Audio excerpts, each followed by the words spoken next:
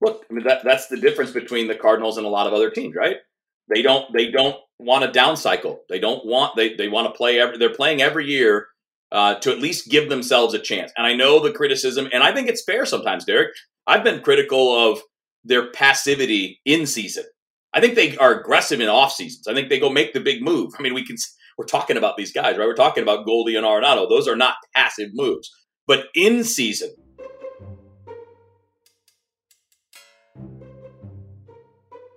Hello, everybody, and welcome to the best podcast in baseball, brought to you by Closets by Design of St. Louis. I'm St. Louis Post-Dispatch baseball writer Derek Gould, and this week, for a 30-minute-long deep dive into the infield fly rule, I have brought in my friend, longtime KMOX voice, well, I guess I should say St. Louis radio voice, right? I guess. And now on KMOX, Kevin Wheeler. I can't think of anybody I'd rather have this long discussion about the infield fly rule. We're just going to get into the intricacies of it. You ready? Yeah, I'm good, man. I'm good. We had, this weekend we had in my coaching duties with my young 14-year-olds, we had like 4 infield flies in 2 games. So really, yeah. I mean, it doesn't happen that often, but I think it happens more at our youth levels because, well, the hitters aren't good, so they hit a lot of pop-ups. I see. Yeah. Yeah, you don't really get it all that much. Was it called correctly? Yes, every time. Every single time it was called correctly with a 2-man umpiring crew. Nice. And did the players know the tag was in play? I think. They sure seemed to. Like, nobody took off and ran. Nobody threw for a force out that didn't exist. So, yeah, I guess they did. What a turn of events. No pun intended. What a turn of events in that game.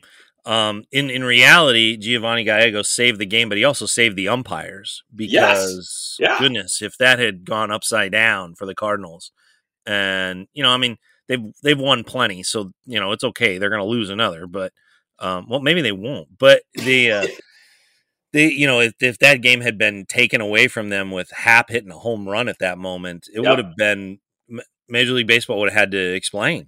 It would have been, it would have been similar to the Armando Galarraga no-hitter, or perfect game that was lost to the Jim Joyce call. Yeah. It would have been similar. I don't know that it would have been as historic, although when you got a winning streak this long, I mean, there's only been 12 of these in the last 100 years, so I'd say that's pretty significant historically. Yeah, the Cardinals are on a 16-game winning streak as we record this, and as this podcast will launch, they're headed back home for the final homestand of the regular season. They host the Brewers and then the Cubs. The 16-game winning streak is already a club record. It broke the previous high of 14 for the Cardinals since they joined the National League, and I can briefly explain that. So they have 130 seasons in the National League. The team considers itself established in 1892. Mm-hmm. They actually put it on T-shirts, and that's what they have approval from Major League Baseball. So that's where the team considers their establishment. You could argue that they've had longer winning streaks when they were back in the American Association, but they also have a championship when they were in the American Association. And that flag doesn't fly over Busch Stadium. You could argue that, they didn't start in 1892 because that team was kind of relocated to Cleveland, or at least swapped with Cleveland. And the Cardinals that today began in 1899. They were named the Cardinals for the color, not the bird. Mm-hmm. That came later, almost 2 decades later. So, but again, still longest winning streak since then. So, it is also the longest winning streak by any team since the Giants of 51. It's the longest winning streak in the final month of the season since the Cubs of 35. And with 11 games that they won consecutively on the road to conclude their road schedule, they match the feat of the 1887 Philadelphia Quakers, according to the Elias Sports Bureau. So all sorts of funky fun with history, right? But we can put it only in. Let's just talk about the present, okay? Mm-hmm. Yep. For you, give me some, I guess, highlights of this streak that you think made it possible. Well, I think the reason, Derek, the biggest thing that has gone on is you've gotten 4 hitters all going at once. I mean, you look at the run totals here in this streak. They've had a couple of games that they had to win 2-0 or 3-2, but every night you look up. I mean, look, 6, 7, 7, 11, 8, 8, 5, 10, 8, 8, 12, 8. I mean, most of these games, they're hitting and they're hitting a lot. And that's Tyler O'Neill. That's Paul Goldschmidt. It's Harrison Bader. And it's obviously on the power side, especially, it's Nolan Arenado too. I mean, the real key here is that, or at least to me, there are other things too, right? I mean, most of the time, the bullpen's been pretty good in one form or another. Starting pitching has been reliable. The defense obviously has been fantastic all year. But I think the difference is, and the sustained success has to do with that lineup finally producing consistent results. And sometimes it's a guy that, Lars Nootbaar has a big game. Sometimes it's Yadi and sometimes it's Tommy Edman. But mostly it's been those 3 or 4 guys that have been consistent through this streak. And Harrison Bader is the National League Player of the Week after hitting 3 home runs in 3 days at Wrigley and batting, .517 for that. Do you think it's oversimplification to say the team took off when they moved Tyler O'Neill to the number 3 spot? I don't think it's oversimplification at all. I mean, I think it's exactly what happened. I don't know that it's the direct cause, but I do think there's some sense to that having an impact, Derek. I mean, Tyler O'Neill has obviously made a lot of progress as a hitter this year. He's clearly refined his approach. He doesn't, yes, he strikes out a lot, but he doesn't get himself out a lot. When he swings, he makes contact. And when he makes contact, he makes hard contact. So, the strikeouts in his case are pretty close to irrelevant when you're hitting the ball as hard as he is, as often as he does. But when you look at where he sits between a guy like Paul Goldschmidt, who gets on base a lot and is a dangerous hitter, and a guy like Nolan Arenado, who's got a really strong case for the Hall of Fame down the road, I still believe that where you hit has something to do with how you're pitched. Mm-hmm. And I do think that guy in between those two particular players is in the best of both worlds. I remember, Derek, I'm sure you had these conversations with Chris Duncan as well, but I remember how Dunk talked about the difference between what it was like hitting in front of Albert Pujols versus hitting behind Albert Pujols. Right. And the difference in the approach. Well, he gets the best of both worlds here.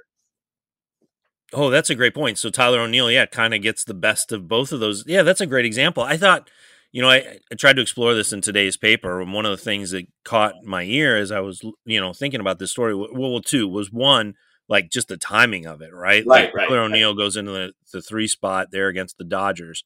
It's a night when Paul Goldschmidt has the day off, and so they're looking for, all right, well, how are we going to reorder the lineup? Dylan Carlson moves up to 2, where Paul usually hits. And then you have Tyler O'Neill available in the number 3 spot, who had kind of appeared there every so often. And it's clear now that Schilt was tinkering with it a little bit. Well, Tyler O'Neill goes out, has 3 hits. Cardinals lose to the Dodgers. He's sitting in the Zoom room and he says, "Someone's got to light a fire under our butt." That was his quote. Yeah. And they've lost once since then. Once. Yep. They lost to the Reds since then. It's a remarkable run, but it got me thinking okay, that's the timing of it. And then the other thing that kind of stuck out to me was Arenado talking about how Tyler O'Neill needed more at-bats. Mm-hmm. And by moving him up in the order, you're going to give him over the course of a week, over the course of a month, more at-bats. Right. But you're also going to give him more at-bats with a runner on base because of what Paul Goldschmidt is doing. Mm-hmm. And if he's getting more at-bats with a runner on base, then he can either ignite or extend a rally. And if he's hitting without a runner on base, he can hit the ball hard and maybe start a rally because he's at first and can score from first on Arenado's double. 8 times in this 16-game winning streak, Kevin, they've scored in the first inning. Would you like to hazard a guess how many times O'Neill has been a part of that first inning rally? My guess would be 8. 8. Yeah. 8 times. Yeah, I mean, it's been remarkable. Great. Yeah, and another thing about him is, and I know it's sometimes people aren't going to look too deep into it. I don't think I didn't look at the numbers before I'm going to say this, but he's also the kind of guy that you don't have to worry about double plays too often.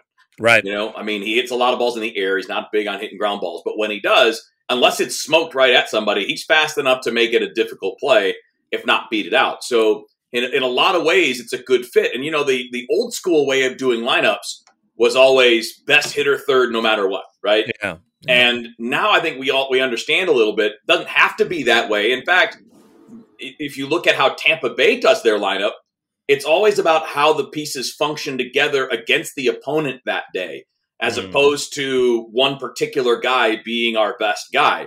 And I think I don't like that way as much. To be honest with you, I like kind of having some kind of regularity because I do think players like routine. I do think players like predictability as a general rule.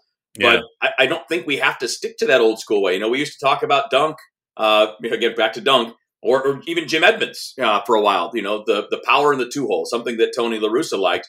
Damage in the two spot. Yeah, damage in the two spot. And that's something that is way more commonly believed now, right? I mean, Mike Trout bats second all the time when he's healthy. Harper has hit second a lot. Like, that's a normal thing. But I also think that, again, how the players in particular complement one another and the challenges they present to the opposing team, that kind of helps too. But all of it is helped, Derek, by the fact that they're all going well at the same time. And some of it is, I don't think momentum's the right term, but I think some of it is how they complement each other and they feed off of each other. And some of it is the randomness of a season. Like, everybody, right. You're going to have guys that are hot and cold. They had a hard time all year getting a lot of players going at the same time. And in September, that's been happening. Yeah. Paul Goldschmidt and Tyler O'Neill lead the league. They're number 1 and number 2 in the majors in runs scored since September 7th, which is that night that O'Neill took over number 3 and hasn't been out of it since. Mm-hmm. In that time, since August 27th in the third spot, O'Neill has hit 308 with a 375 on base percentage and a 1057 OPS. That's a lot. It gets better. In the 19 games since he returned from that day off that allowed O'Neill to move into the number 3 spot, all Paul Goldschmidt is doing is hitting 352, 440 on base percentage, a 746 slugging percentage for a 1187 OPS. Nolan Arenado's hitting 239 in that same stretch, but he's slugging and he's also producing RBIs, which is something that he said, look, while I've struggled, I mean, he's talked pretty openly about this where he said, like, my average is down. It's frustrating.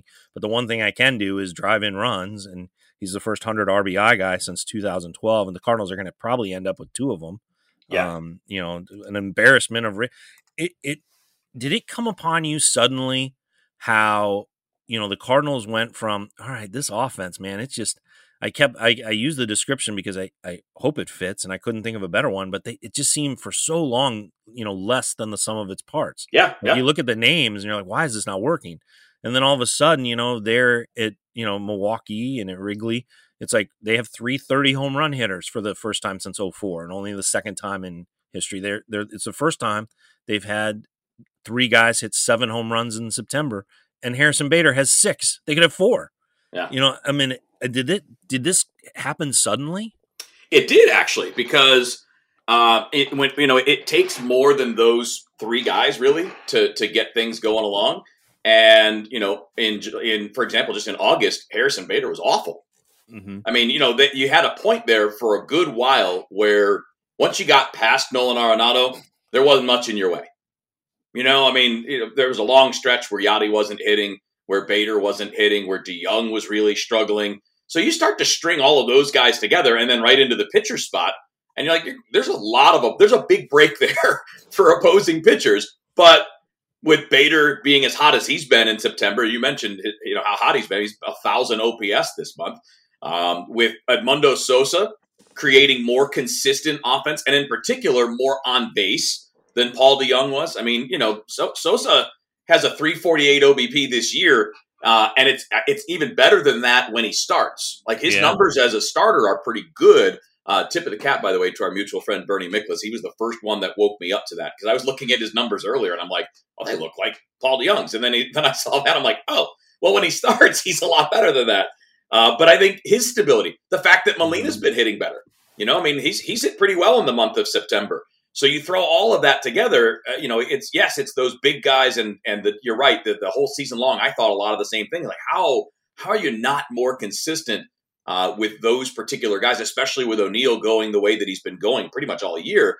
And the problem was you had a split lineup where the top half was great, and then after that it was like, well, got to cross our fingers and hope. But those guys in the month of September have all been at least decent. They're not all amazing. Like Dylan Carlson's not been amazing in September, but he's been all right. I mean, he's about league average, maybe a little bit better. Yachty are a little bit better than league average. Sosa has not been amazing, but again, right around league average. So you're getting at least solid league average stuff in 6, 7, and 8 spot. And then you're getting the elite stuff in the 2, 3, 4. And imagine what this would look like, Derek, if you had an on-base guy at the top. I mean, I know Edman is a really fun guy. He's a good player. I'm a fan of him as a player. His speed is unbelievable. But he's not an on-base guy. Imagine if that was a 340 on-base guy in front of those guys as opposed to I don't know what his OBP is in September, but for the year it's like 310 or something. So at some point in time during this homestand, does Jeff Albert have a press conference of 3 words? Or I guess it'd be 4 words. I told you so. Oh man, I'm going to tell you. Does he get a victory lap? It'll be very interesting. Like, how's this work? You probably have seen it. I fight this all the time on Twitter, not because it's Jeff Albert, but because I hate the idea that people are like, it's the hitting coach. It's not. It's not the hitting coach. They help and they can harm, but we don't know it. It's more about the relationships, and we don't know anything about that. And we can't measure it with statistics, and we can't this is something that drives me absolutely just up a wall when it comes to the oversimplification. And teams feed into this because they'll fire a hitting coach like that's going to change things. Like instead of needing to upgrade the roster, well, it'll change the hitting coach. If you change the hitting coach for philosophical reasons, that's one thing. If you're going to make that change because the players have tuned out the coach, that's another thing. But really, as you know, Derek, we're not going to really know too much of that, especially not the general public. And I think that, there's this may be tying into a bigger theme we can expand on if you'd like, but there's no patience to let something play out. I mean, when you look at how long Albert's been here and what he was tasked with doing, it's not something you can just come in and snap your fingers and all of a sudden, hey, miracle, everybody's, great again. I mean, Tyler O'Neill needed to figure it out. It needed time. He needed time to figure it out. You don't just snap your fingers and all of a sudden you're awesome. But I think you make a good point that, we spend a lot of time worrying about the guys that are struggling, and you're going to blame the hitting coach for Paul DeJong, hitting under 200, right, and striking out a ton. You're going to blame him for Matt Carpenter for whatever reason. I don't know why we blame a hitting coach for a formerly successful hitter who's gotten older and has had physical problems declining. I mean, I don't understand why we can't just say, yeah, he's 35 and he's had core and back issues for 3 or 4 years. Like, that's why Matt Carpenter has declined. It's not because of a hitting coach. And by the way, it was that change in approach that actually made him an all-star as opposed to, the guy that was a nice player and needed, wasn't really that kind of impact guy.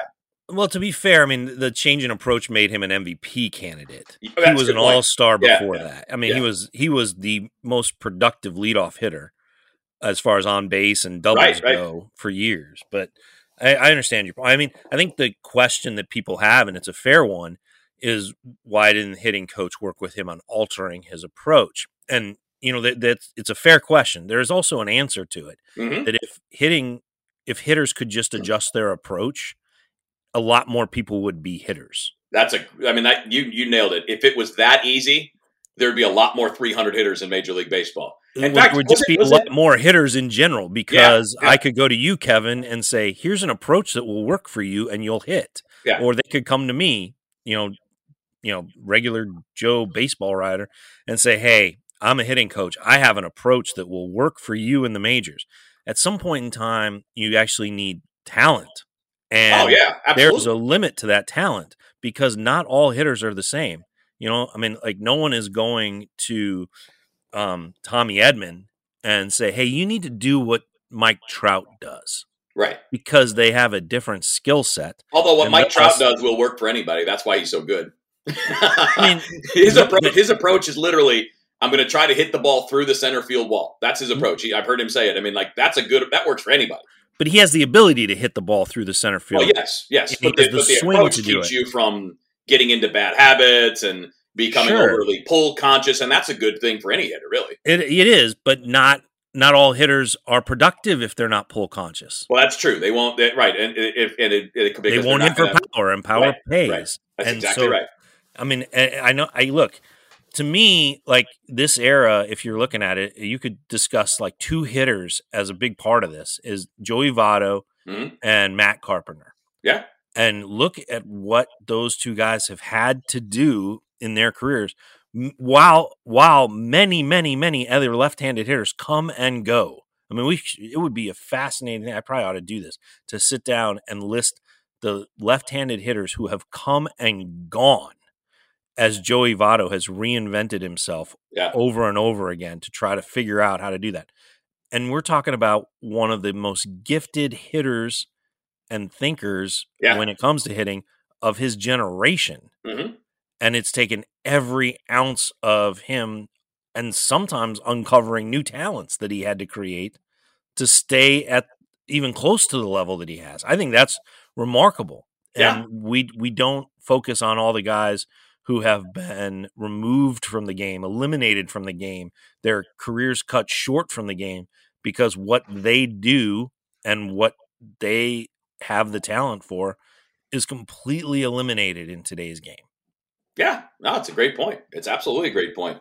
And I think that, kind of tying in with that, unfortunately, when I say we, I mean all baseball fans. I don't just mean you and me, and I don't mean media, and I don't mean just the fans that don't cover the sport. I think all of us need to be better at the balance of things too. Like, we focus on the failures, but why isn't it a good thing when a rookie like Dylan Carlson, who's 22, is a little bit better than league average? I mean, I'd say that's a pretty good year. Tyler O'Neill has made a massive leap. And then a lot of people are what they like. The veterans, Goldie, Arenado, Yachty, they are what they are. I mean, they are what they have been, really, is probably the better way to put it. So again, what all this argument comes down to is Harrison Bader. And, the argument about him is pretty much depends on what week you're asking this question. Because right now he's going great. And you look at his numbers and you're like, dang, he's almost at 800 for the OPS. He's hitting 270. Like, those are great numbers for a guy that plays elite center field. In August, he was unbelievably bad. I mean, he was like a 500 OPS in August. And he was remarkable. He was a rock star in July. Yeah, so then we get to, all right, when are we having this conversation? Which brings me to something I've been talking about for a couple days, is, this difficulty that we all have in letting a process finish before we evaluate it. Like, and by the way, Bader was a 420 OPS in August, but he was like 1,000 in July, and now he's 1,000 in September. So, in the end, in the regular season, what matters is, what are you for 6 months? What are you in its whole? And in the postseason, it's going to be what is anybody when it comes to a streak? Where, how hot are you at a given time? But I think that, letting a job finish for a team, for a particular player, is important. I mean, because a lot of the people that have screamed about Bader, and you probably get it a lot on Twitter, I know, especially in the chats that you do, and I know I get it a lot, is like, this guy's terrible, he's not shown any improvement. And then you look up now and you're like, but he's like 10% above league average as a hitter, and he's one of the 3 or 4 best center fielders in the game. So isn't that a good player? Yeah, I mean, yes. And it's all about the body of work, not selective selection of statistics. Is that right? Not arbitrary endpoints. That's the word. Months are arbitrary endpoints. I mean, if you could say, well, he hit this in August, and I could say, well, he hit this from June 14th to July 14th. It's the same thing. It's arbitrary endpoints. I mean, and it's a body of work. And there is more to it. I mean, I think you make a great point about the patience. But we also cannot ignore that there was a moment of impatience this season. The Cardinals go to Atlanta, and they play that series in Atlanta, and then follow up with a series in Detroit. And fans will remember that was the offense that really struggled between the doubleheader there in Atlanta. In the first game, the Cardinals won that game, and Goldschmidt and Arenado both hit home runs. And between those games, I talked to Nolan in the dugout. It was one of the first times we were permitted on the field to talk to the players. And he said, we just, he was talking about he and Goldschmidt just haven't gotten together at the same time. Right. And they wondered what that would be like. Like, he thought in his mind, man, he's been part of some really heavyweight duos, right? I mean, some great tandems in Colorado, really great trios when it comes to power in Colorado. So he knows how you feed off of each other and what's possible for a team if all the hitters are going. And he said that they're just waiting for that to arrive. It wasn't a few days later when they're having meetings there at Busch about, hey, we got to we got to remember who we are and really fix things with this offensive approach. They felt like they were winning gold gloves for third baseman. They were pulling ground balls, hitting them hard. They became very pull happy, pull conscious. Some of that had to do with a topic that we'll get into here shortly, and that's Busch Stadium. But, they felt like they had just become, and the phrase that Schilt talked about was one-dimensional. They just became one-dimensional as an offense. And in a way, they'd lost their way as far as being an on-base team, which has really been at the core of this era of success going back to McGwire, where they're just among the best teams at getting on base and then letting, their success with runners in scoring position and how they approach things there work for them. All of that had faded, all of it. I mean, and they weren't particularly high on the strikeout rates. I know people go, well, man, they strike out a lot, but they're not. They're low third. Yeah, they're actually good compared to most teams. Yeah, they just strike out a lot compared to the 80s team. Right. Because everybody does. Yes. But, that we have to remember that, like, to continue on your theme there, that there was that moment of impatience and that off day that said, we have to change. And there was a very public acknowledgement of it, which, teams do this, and usually when we write about it, it's usually sources say or a player confirms. Right. This was very out in the open. I remember asking the question. You had Tommy Edman talk about how they had to discuss, their approach to pitchers and what they were doing there. He said that on the post game, and it was broadcast. Yep. So there was that moment of inflection. And to your point about patience, how does that factor in here to how we should view the hitting coach? And is he now, I mean, has all of it bygones, right? Like all that frustration, all the calls for quote unquote accountability, which is a euphemism for firing him. Right. Is all of that bygones now? And because they've now awoken, because now they seem to be more dimensional as an offense, or do we ask about how they got themselves in that spot in the first place? Well, the problem here is that every question involved is a moving target. Because every hitter is different. So Paul Goldschmidt probably doesn't change a whole lot, no matter who the hitting coach is, whether he was in Arizona or in St. I mean, he knows what works for him. He's been doing it for a long time. I would say it's probably the same for Nolan Arenado. I can't imagine that those guys come in and say, well, I've been doing this for a certain way for a long time, but I'm going to change because this hitting coach has a different idea. I don't think hitters go that way. I think hitters do what they're good at. Now, the problem is that people do slump for various reasons, right? I mean, for some reason, Paul Goldschmidt is not as good early in the year as he is later in the year. Whatever that reason is, that's been a trend. That's not a new thing. So do we point to his turnaround being related to that change, or is that just Goldschmidt?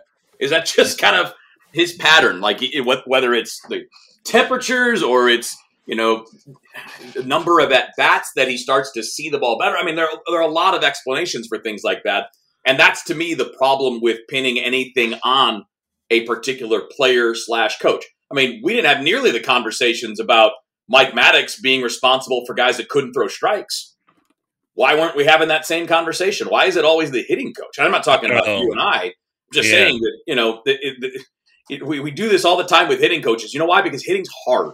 It's impossible to pin down. You fail more than you succeed. And it is very much about streaks. Hitting is about streaks, whether it's your total numbers on the year, whether it's, winning games or whatever. It's about streaks. And, the longer you can stay in a good one, the better, but you're going to get into a bad one at some point.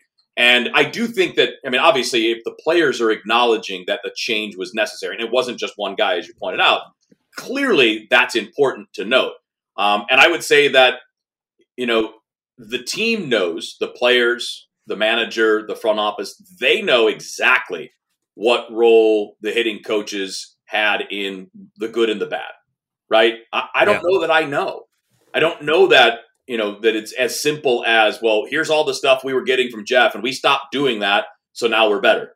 If that's the case, they know it, and we'll see a change at the end of the year. I don't think there's any question about that.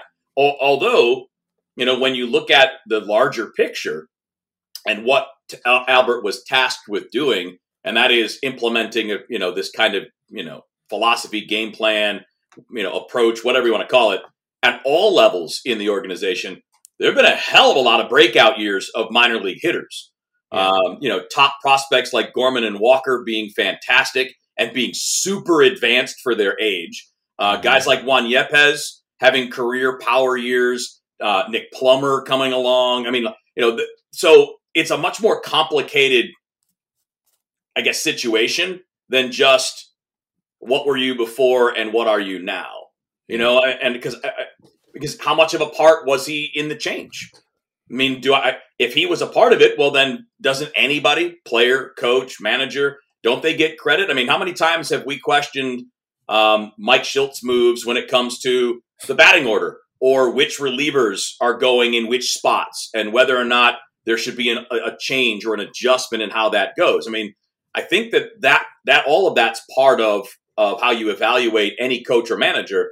But again, as I go back to the hitting coach, it always seems like it's the blame for the hitting coach. And I don't know how much a part he was of that change. And I guess we'll find out, Derek, because if they move on, we'll know that it was it was probably a push from players and other people in the organization, or maybe Mike Shildt, to change things from what they were doing before. I can tell you that, you make a good point about the minor leaguers because that is under his watch. Mm-hmm. I know the focus is on the major league team, but he also has, either colleagues or trusted people that he's brought with him. And has worked hard to kind of install this throughout the organization. And that was really that was the goal. They felt that they'd fallen behind with a overall kind of system-wide approach to hitting, so that, hitters are being taught the same thing, just various, it's a little bit like college, right? Yeah. Like they got introductory stuff at the lower levels. And then, as you work up, it gets more and more. But it's all along the same theme. Like you're majoring in hitting. Right. It's whether you get your bachelor's, and move on to AA, your master's and move on to AAA, and your doctorate, move on to the majors, right? Okay, so that's the analogy. But he was in charge of putting all that in place, and internally they've been really encouraged by how the results, how those have come by synthesizing the tech and the approach. So you got to keep that in mind. This winning streak coincides with the Dodgers series, right? I mean, like I said, they've won 18 of 19. They lost the first two games of the Dodgers series. That was coming back from a road trip where they had gone Cincinnati, Pittsburgh, Cincinnati, Milwaukee. They had hit home runs in something like 8 consecutive games. Colton Wong had talked to The Athletic about how he was having a power renaissance a bit with the Brewers and was able to have a different approach than he did with the Cardinals. And all that got me thinking about, what the deal is with Busch Stadium. And by the way, the whole Colton Wong thing was a little premature, wasn't it? What do you mean? Because you look at his numbers now and they look exactly like they did 2 years ago in a full season with the Cardinals. Like they're different proportions, but he's basically the same player. Right. Yeah. I mean, he does have more power, but he's not. His OPS plus is the same or within a couple points. Right. He's getting there a different way. Right. He was an on-base guy because that's what the Cardinals needed from him. But I mean, again, what was the implication from a lot of people who read those articles was, see how stupid the Cardinals are? Well, what's the difference? If he's the same player, in the end, if he's got the same OPS plus, if he's got the same league-adjusted numbers, then is he really better? I mean, more power is more power, but that doesn't mean you're better if you're giving something else away. Right. I just think that it also has to do with where you're playing. Well, that's true. Great point. Yep. If you're playing in a hitter-friendly ballpark, which a lot of hitters think is one of the best ballparks to hit. Yeah. American Family Field. Oh, sorry. I'm getting better at it. No, Old habits die hard. Yeah, no kidding. They all toasted with Miller Lite at American Family Field in the division, but that's all right. If you're there, you're going to have a different approach. If 81 of your games are there, and then another handful are at Wrigley, and another handful are in Cincinnati, all of a sudden, a majority of your games are at really good hitter park, and you can adjust accordingly. Yep. and I wrote a story there in Milwaukee. It's been kind of kicking around the Cardinals that they're going to look at what's happened at Busch Stadium. It's become hostile to hitters, and more so than they planned. They always wanted a pitcher-friendly park, but not to skew to one of the hardest places to hit, arguably the hardest place to hit for power in baseball over the past year and a half. Yeah. In particular for right-handed batters, who they have two rather famous ones right now. Yes. I mean, they have, now it's interesting because since Nolan Arenado debuted in the majors, he has the most pull home runs of anybody. Since that same year, Paul Goldschmidt has the most opposite field home runs of anybody. And I talked with a couple of his teammates, and they said they watch, like, well, that's a home run for Paul Goldschmidt that was just caught in the right center gap because that's Busch Stadium. And you can do the overlays now, and I mean it'd be about 5-6 more home runs for him, which you add that to his numbers, and all of a sudden you're talking about like he's in the MVP conversation. Mm-hmm. You're probably talking about MVP favorite, given this run. But anyway, so that got me thinking, and they acknowledge that they're trying to figure out what's happened. Is it the sky rise in center field? Has that changed? The wind patterns. Players on both sides, visitors and the guys who play there every day, have told me to watch BP and see how the ball flies there, how on the field the wind will be one direction and the flags will be going another. They think that it's really cut down on the airflow between the gaps. Yep. But they're trying to figure that out. And do they need to move the walls in and everything? So now, with that as context, I wrote that story that they're looking at that and they're concerned about it. And there was obviously blowback. And every time somebody hit a home run at Busch Stadium, particularly a Dodger, I would get an email saying, "Doesn't look like they have a hard time hitting the power," which isn't the point. But they have scored a lot of runs here in the last stretch. Yeah. Of those 16 games in a row that they've won, 11 are on the road. So, was it premature to write about Busch being a problem for hitters, or was there something to it? Well, I mean, I guess this kind of gets back to the arbitrary nature of picking out a sample size. But I would say that if I'm looking at this right now on Baseball Savant, their ballpark factors, and it's a 3-year window.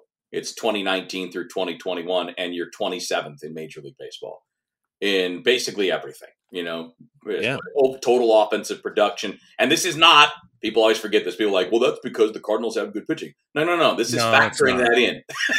This is adjusting for all of that. Yeah, let's explain that to listeners real quick. Okay, so ballpark factors take into account both teams. And the way they use it is they use the numbers at that ballpark, and then they normalize them against what those teams do at other ballparks. Okay. So what it essentially does is it takes here are the teams who play in this ballpark.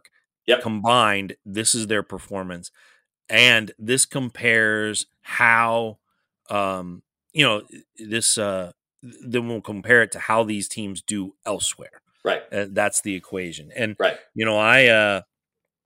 I looked at games, for all teams at Busch Stadium, and went through it by hand and added it up. Yeah. And it's absurd how far away from league average. You're talking about games that feature fewer runs. So are they as entertaining? You're talking about games that feature far fewer home runs. Good question. So are they as entertaining? You're featuring less slugging.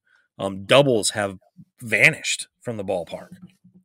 Relative to what it used to be. Yeah, you're right. Well, so it used to be a haven for doubles, and that was fun. Like, that was entertaining. That was the Go-Go Redbirds, right? That's what fans wanted to see. That was the style that they expected. That's why Matt Carpenter, took a run at he didn't take a run at. He had 50 doubles. Yep. And now doubles have just vanished. Yep. That's not entirely the ballpark's fault. That has to do with the modern approach of hitters. Sure. And how it meshes with the ballpark. Right. And I think that's the thing. If you look at anything you'd like to, whether it's just straight up park factor, or, if you want to compare, like you're talking about home runs, doubles, triples, Busch Stadium is about league average when it comes to singles and when it comes to triples, but it's below average in everything else. runs significantly. Oh yeah. I mean, you're talking bottom 5, bottom 3 to 5 in most of those categories. Now, what I think is interesting, and that's 2019 through 2021 now. So that's the last 3 years.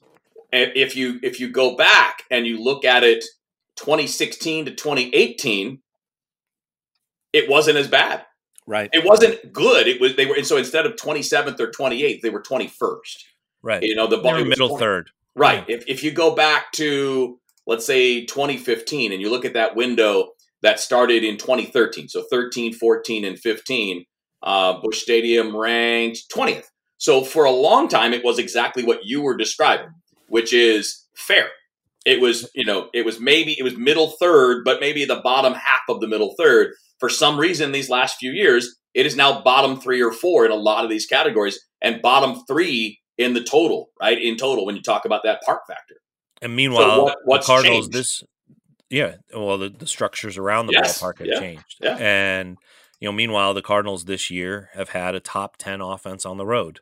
Yeah. When it comes to slugging and production and a lot of the indicators of a strong offense, mm-hmm. They're a top 10, in some cases, top 5 offense on the road. And this winning streak has reinforced that. Yeah. They went to Milwaukee and they thundered. They went to Wrigley and they thundered. Right. And they have, this winning streak that is built around 11 games on the road.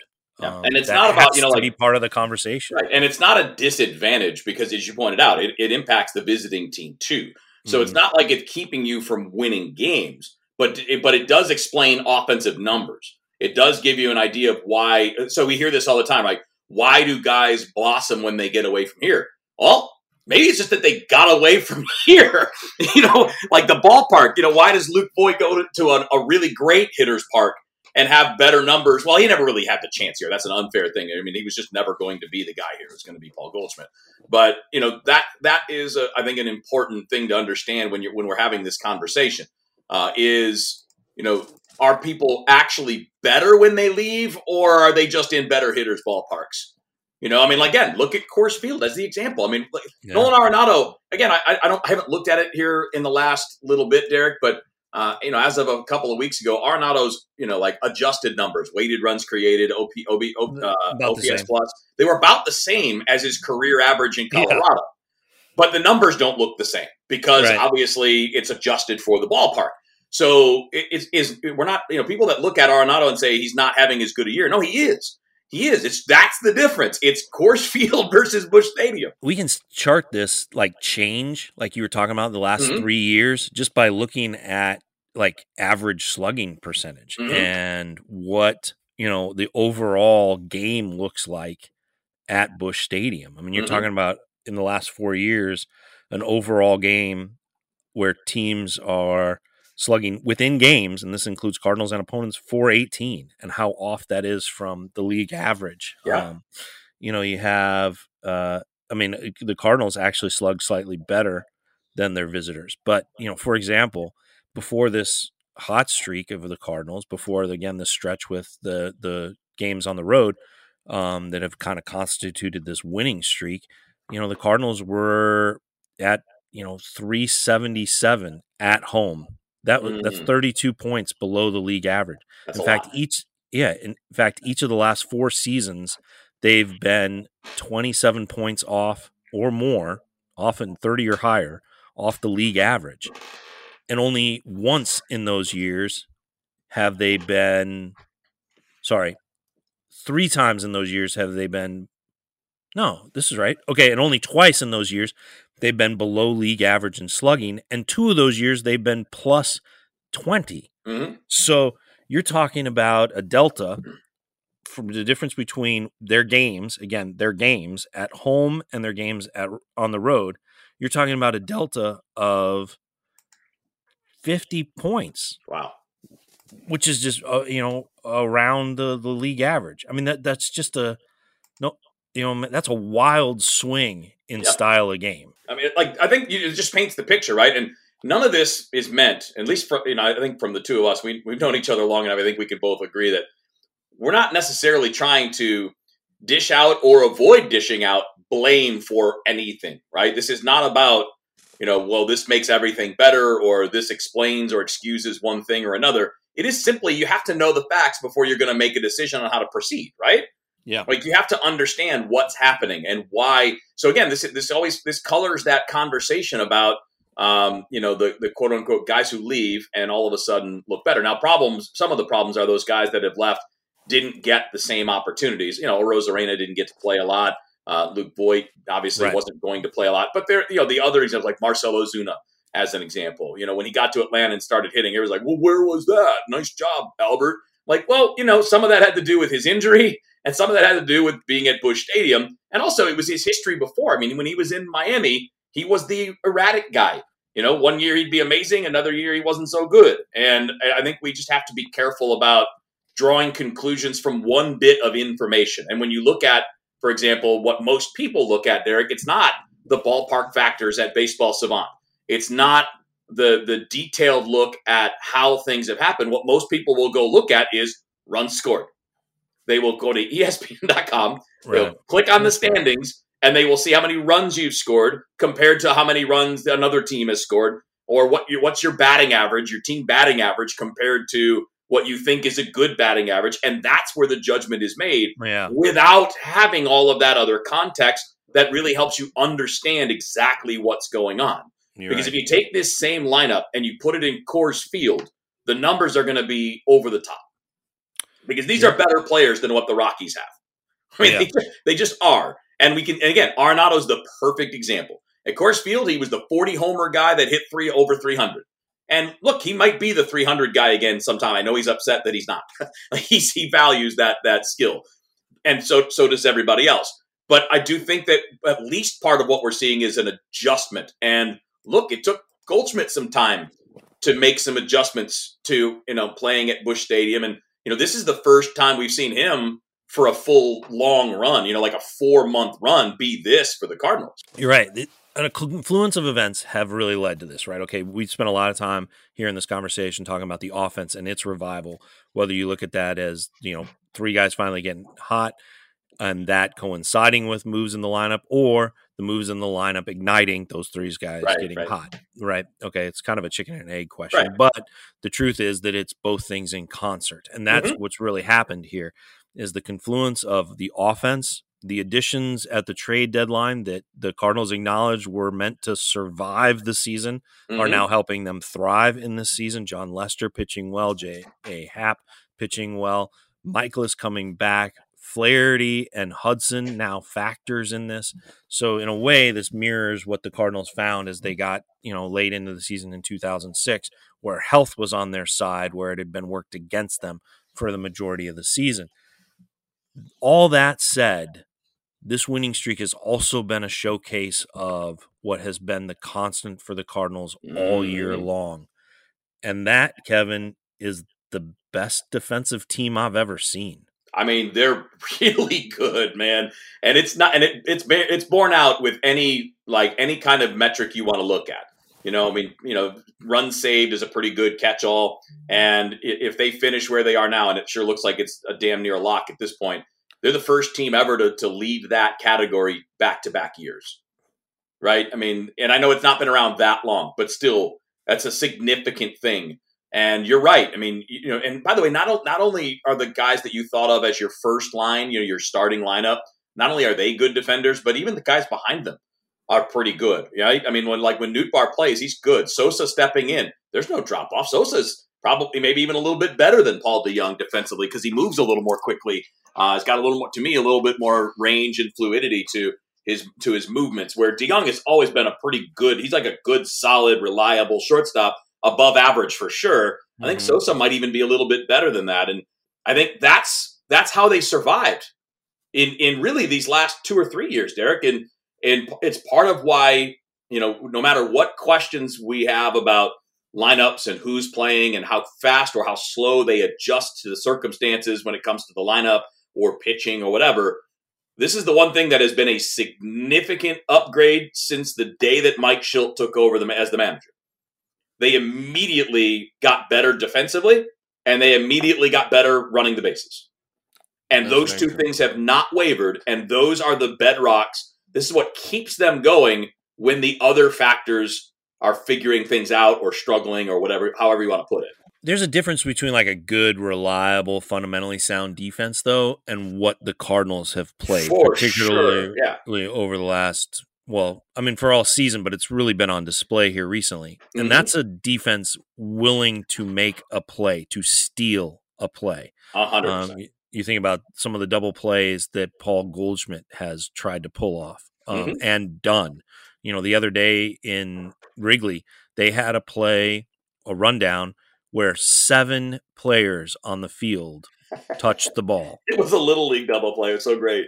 It was a little league double play, but how many times do you see that completed? Not very often.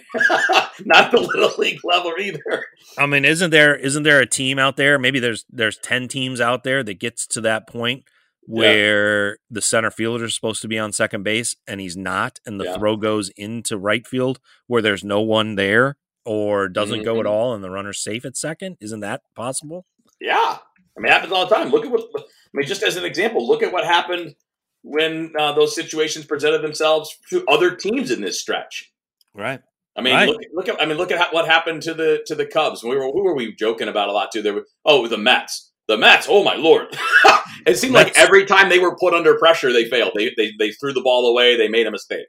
The Mets were the best team I've seen. The worst, as far as the teams that say we should be contenders. That's the worst team I saw. Like the Pirates. Okay, you kind of you grade on a curve, right? The Cubs now you grade on a curve, right. But going to that series in New York and watching the Mets, going, wait, weren't you guys supposed to be good? This is awful. Yes, and that's the difference, right? Is like you have a supremely gifted fielder in Javi Baez, a supremely gifted fielder in Lindor, and they're going to try to over-talent you with a play, right? Mm-hmm. And what we've seen from the Cardinals is they are supremely reliable defenders, and then they got elite defenders at multiple positions. I mean, look at it, Derek. You've got arguably the best defensive catcher in baseball in the last 50 years, right?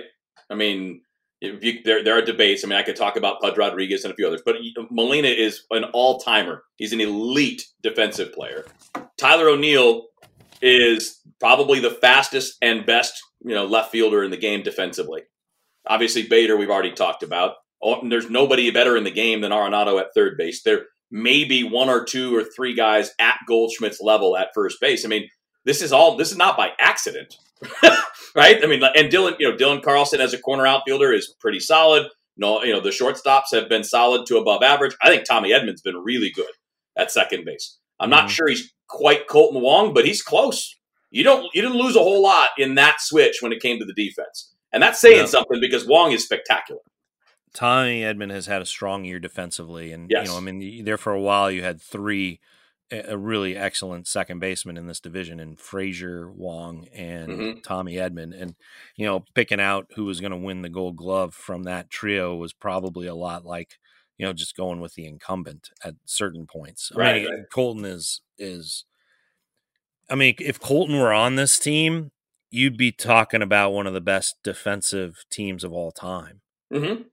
I mean, right up there with what would be the most recent, the Mets that had the superb defensive team with Alomar, Olerud, and Ventura, I think it was. Didn't they have Ordonez on that team too? Yeah, and Ray Ordonez, who was crazy good. So I mean, that's what you'd be talking about. So, which brings us back to conclude with the infield fly. Did you have of all the things like the Cardinals have done well? Like let's say it for the truth. If they had just tagged a guy instead of tagged a base, that game's over. Yeah, I was going to say, not one party involved in that play got it right. Well, except for Paul Goldschmidt, who was shouting. Sure. I'm going team. The Cardinals didn't realize. I mean, here's the thing that I'm having a hard time with. I think the umpires deserve the most criticism because the rules are literally their job. That is their job, to know and enforce the rules. How can Doug Eddings, how can any part of this explanation be that Doug Eddings didn't know it was an infield fly? It's a pop-up on the infield with runners on first and second and less than 2 outs. It's an infield fly. There is no other outcome. It's either a foul ball or an infield fly. So how in the world are you calling that a force? You have to, you don't have to see it or hear it or call it yourself to know that's exactly what it is. And it's the only thing it could be if that ball lands fair. So They screwed that up. The Cubs screwed it up because they didn't know it either, and their guys just start randomly running. Yeah. And then obviously the Cardinals did because they went immediately for the first force, as you pointed out.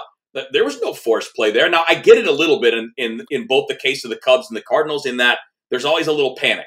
Like something weird happens and everybody's off balance and you're like, what do I do? And you have that moment, right? Like the Cardinals scrambling to get the ball. I'm like, oh, here's the nearest possible out. And you go there. Like, I understand that, but still, they are all big leaguers, have been doing this their whole lives. They should have known that there's no force play anymore. Just tag people. Yeah, watching it unfold there, I thought there were like two guys who were in clear command of the situation.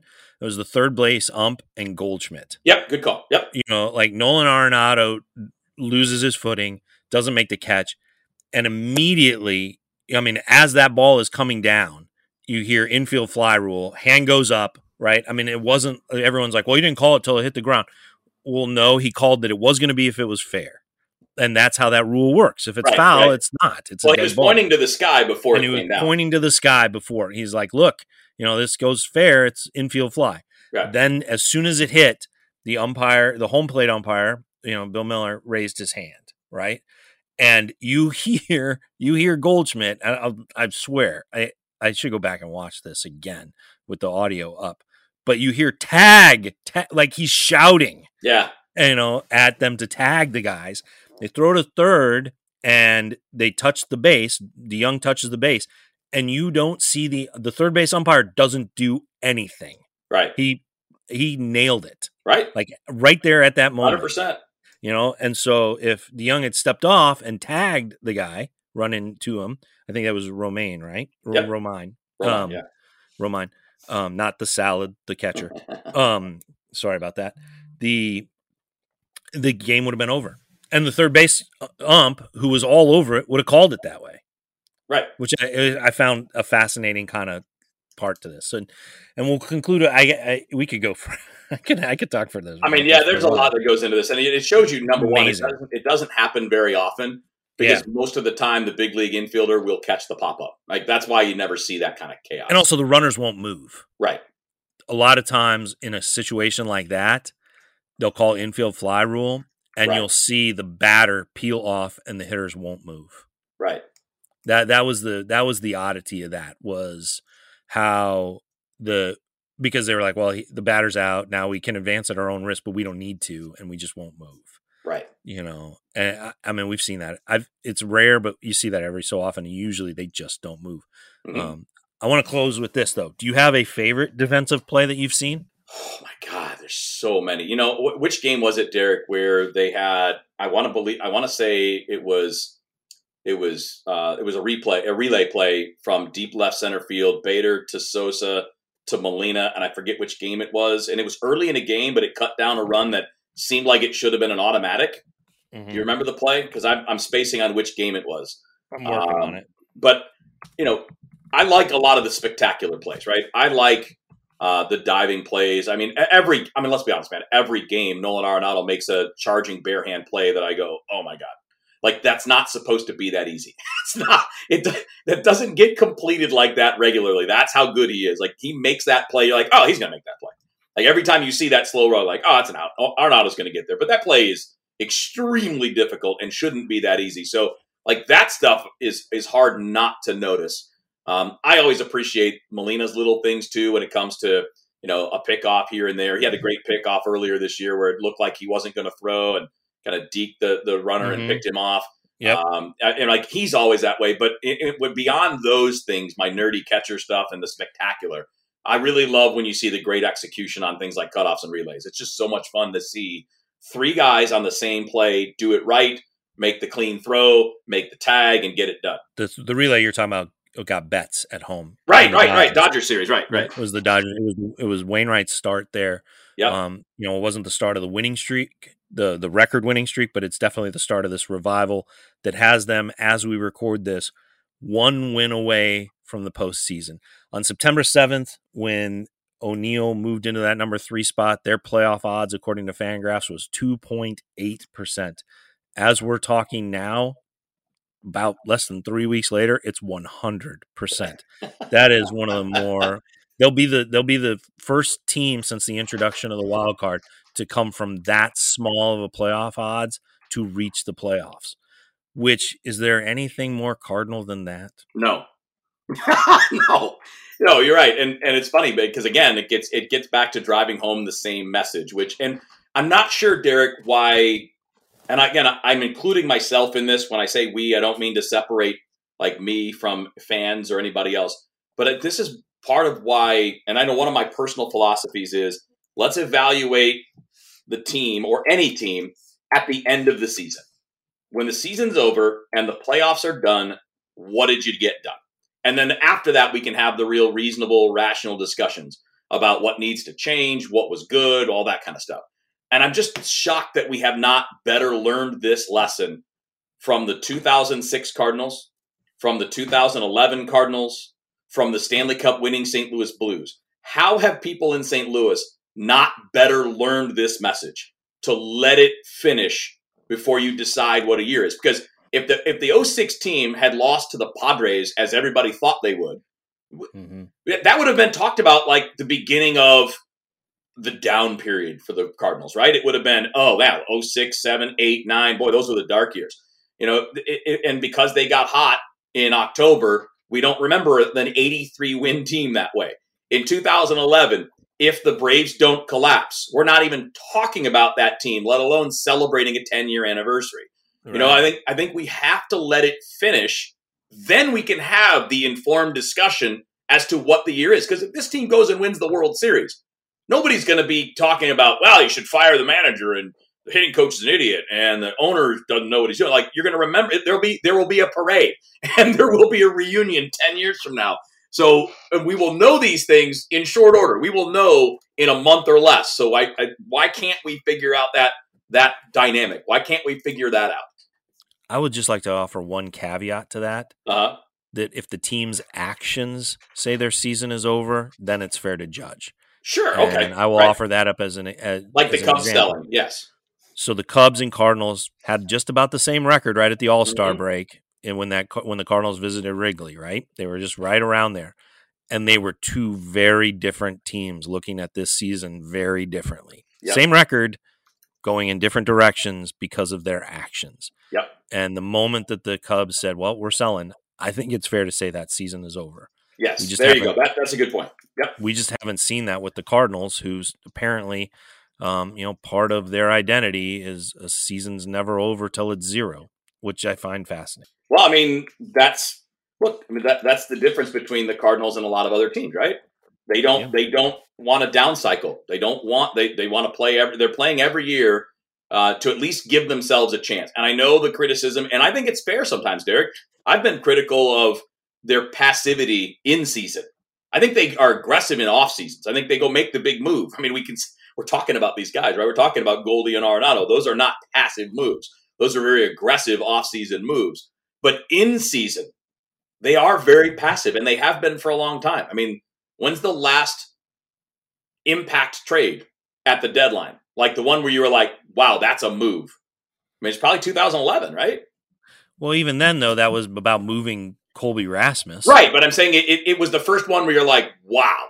Most of the in-season deals since then have been of the Lester, Happ variety. I think the last one that you go, wow, that changes the team is Holiday. Okay, yep, that was because 09. That's like a booster rocket for the lineup. Right, there you go. As opposed to in 2011 when they made a trade and you're like, well, that changes things. Right. Well, I'll tell you this, that one's probably more significant just in hindsight because they won. Correct. If they hadn't won, that wouldn't be a deal that anybody would think of. Right. That deal is more similar to this year in the sense that it was go get what you need, rewrite what's not working, and cross your fingers and get through. Yeah. That is my friend Kevin Wheeler, KMOX. He's part of the pre- and post-game shows and all kinds of sports shows there at KMOX 1120 AM, which is still available, I believe, in 48 states. Mm-hmm. Right? Yeah, pretty much everywhere east of the Rockies without much trouble. Or anywhere there's an internet connection. No, that's true. Wow, we're worldwide, man. Yeah, worldwide. That's Us Worldwide Wheeler. Mr. Worldwide. Yep. Now you have a new nickname. It's not Keebler anymore. It's Worldwide Wheeler. Okay, I'll do that. The WWW. You can find all of the Cardinals coverage at the Post-Dispatch, stltoday.com. That's where you can find chats. That's where you can find game coverage. That's where you can find exclusive notebooks and all sorts of things. We also have the immediate coverage right there after a game, which is a nice little challenge with games ending on an infield fly rule. But I wasn't on that one, thankfully. We figured that out. You can find the best podcast in baseball anywhere you get your podcasts. It's available on iTunes. It's also available at stltoday.com, Stitcher, all over the place.